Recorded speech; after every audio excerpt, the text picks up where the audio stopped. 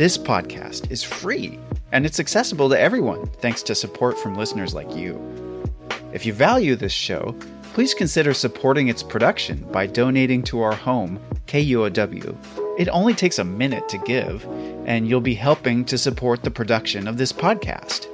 Make a donation at kuow.org or follow the link in the show notes. And thanks!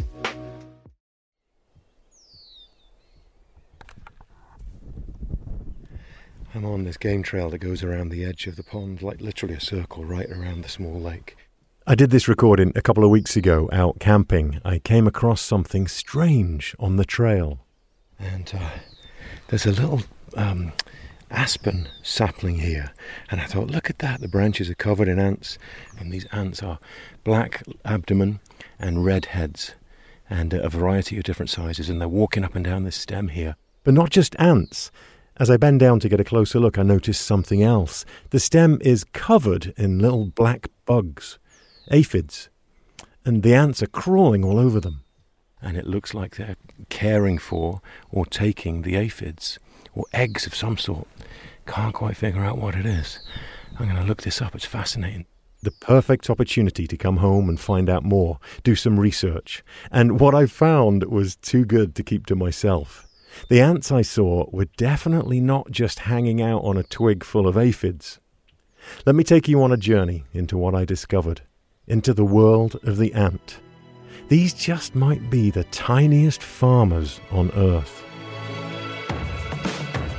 From KUOW in Seattle, I'm Chris Morgan. Welcome to Wild Bites.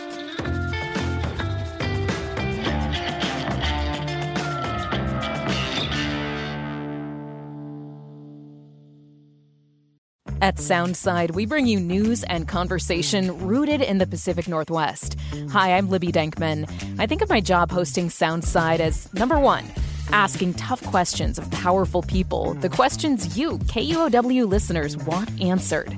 And two, bringing you a daily slice of the fascinating, confounding, and often goofy side of life in Washington State. Join me for Soundside at noon and 8 p.m. on KUOW or anytime on the Soundside podcast. Ants have always fascinated me. In fact, some of my earliest memories of wild creatures are playing with ants in my granny's front garden in England while the rest of the family was tucking into Easter lunch inside. I was about 3 years old, and the fascination never left me. I still never walk past an ant nest without getting down on all fours and watching them. So far, more than 12,000 ant species have been discovered, and they completely outnumber us. For every human being on Earth, there are about 1.5 million ants. The reason I love ants so much is there's so much diversity. That's Dr. Corrie Morrow, a professor of entomology at Cornell University. Even though you might look at them on the sidewalk and think they're really small and they don't look all that different, once you get them under a microscope, they're spectacular. I agree. Ants form really complex social structures in massive colonies, thousands, hundreds of thousands of them. They call them superorganisms, and they work together, and they are very good at solving problems, including how to find food. What I saw that day on the branch by the lake was an amazing example of it. I was watching ants tending to their flock. These ones were western thatching ants, common in North America. Their big red heads make them look like the Vikings of the ant world. Lots of different species of ants will actually tend sap-sucking insects. Now, the aphids are sort of the ones that we're most used to seeing because, they're often attacking our rose bushes, or we find them out on our produce if we're growing a little garden. These aphids, sometimes called green fly or black fly, can become a real pest because they crave plant sap.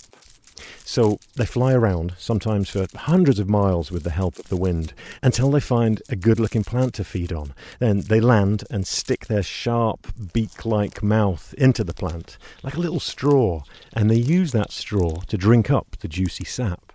But as you can imagine, the juice starts coming in so fast that they can't drink it quick enough. It's sort of like if we took a straw, put it into a fire hose, but then the straw was glued to our mouth. The water coming through would be so rapid. Now there's an image. Some smart aphid evolution has come up with a solution, though. A body that can deal with this high sap flow. Some of the sap follows the regular digestion path, gets processed and turned into food for the aphid. But the other path is sort of a shortcut. It's almost a complete mouth-to-anus shortcut. It's sort of bypassed into a tube that doesn't go directly through the digestive tract and almost goes directly to the anus unchanged or untransformed.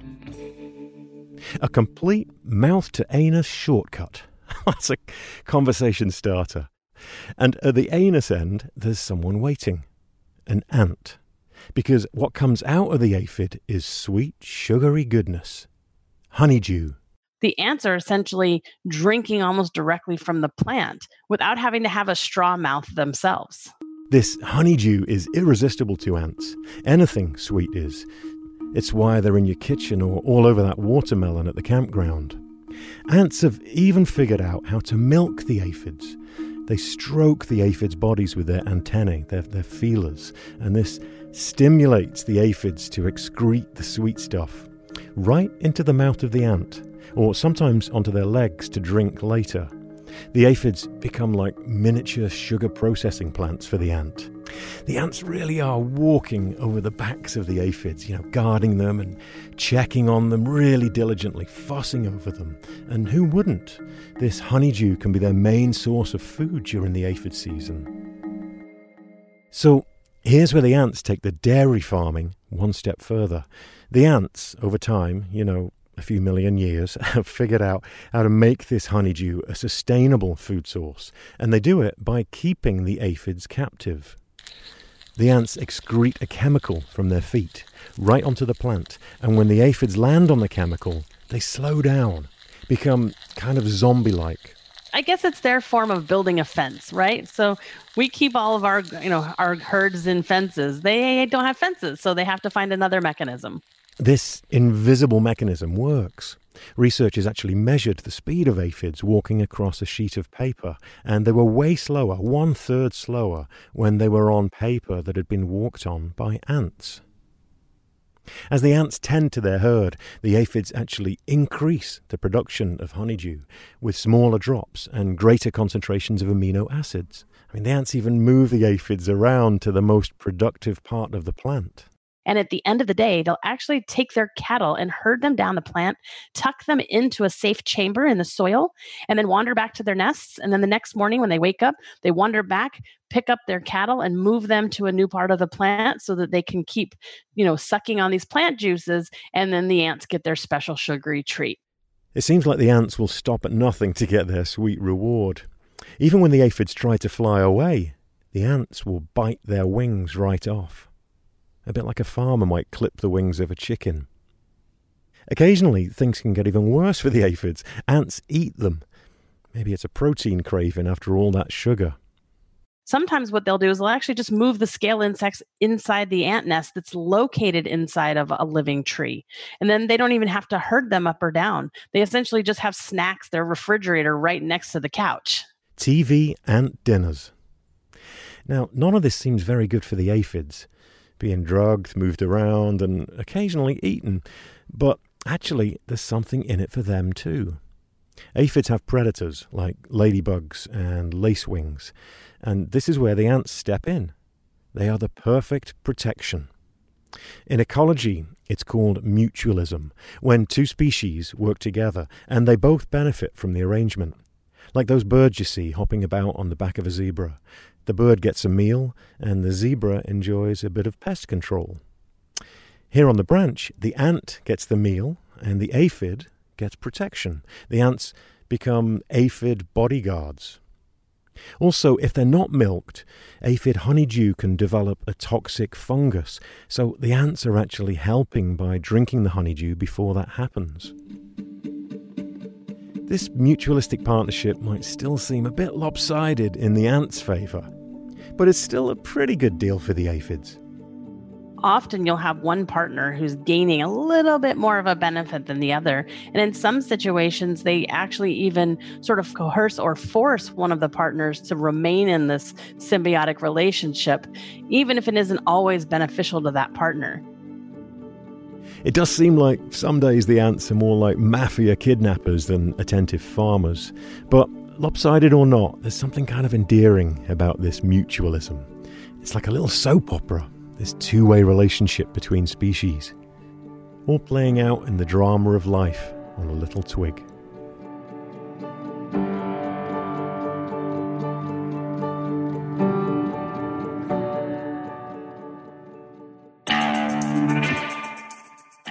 Thank you to ant expert Dr. Corrie Morrow for her help with this episode. A very special thank you for their kind financial support to Ellen Ferguson, Jill and Scott Walker, Anna Kimball, John Taylor, and Annie Mize. The Wild is inspired not just by nature, but by people who work in it, love it, protect it. We have more information on our website, thewildpod.org. The Wild is a production of KUOW in Seattle, Wildlife Media, and me, Chris Morgan. Our producer is Matt Martin. Jim Gates is our editor. Our production team includes David Brown, Juan Pablo Chiquiza, April Craig, Tio Popescu, Mariah Powell, Brendan Sweeney, and Jeannie Yandel. Our theme music is by Michael Parker. I'm your host, Chris Morgan. Thanks so much for listening, and take care.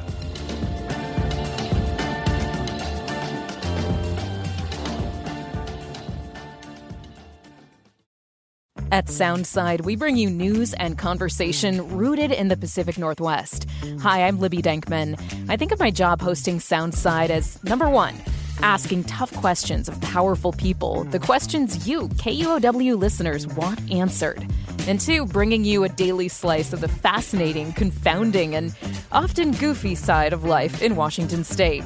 Join me for Soundside at noon and 8 p.m. on KUOW or anytime on the Soundside podcast.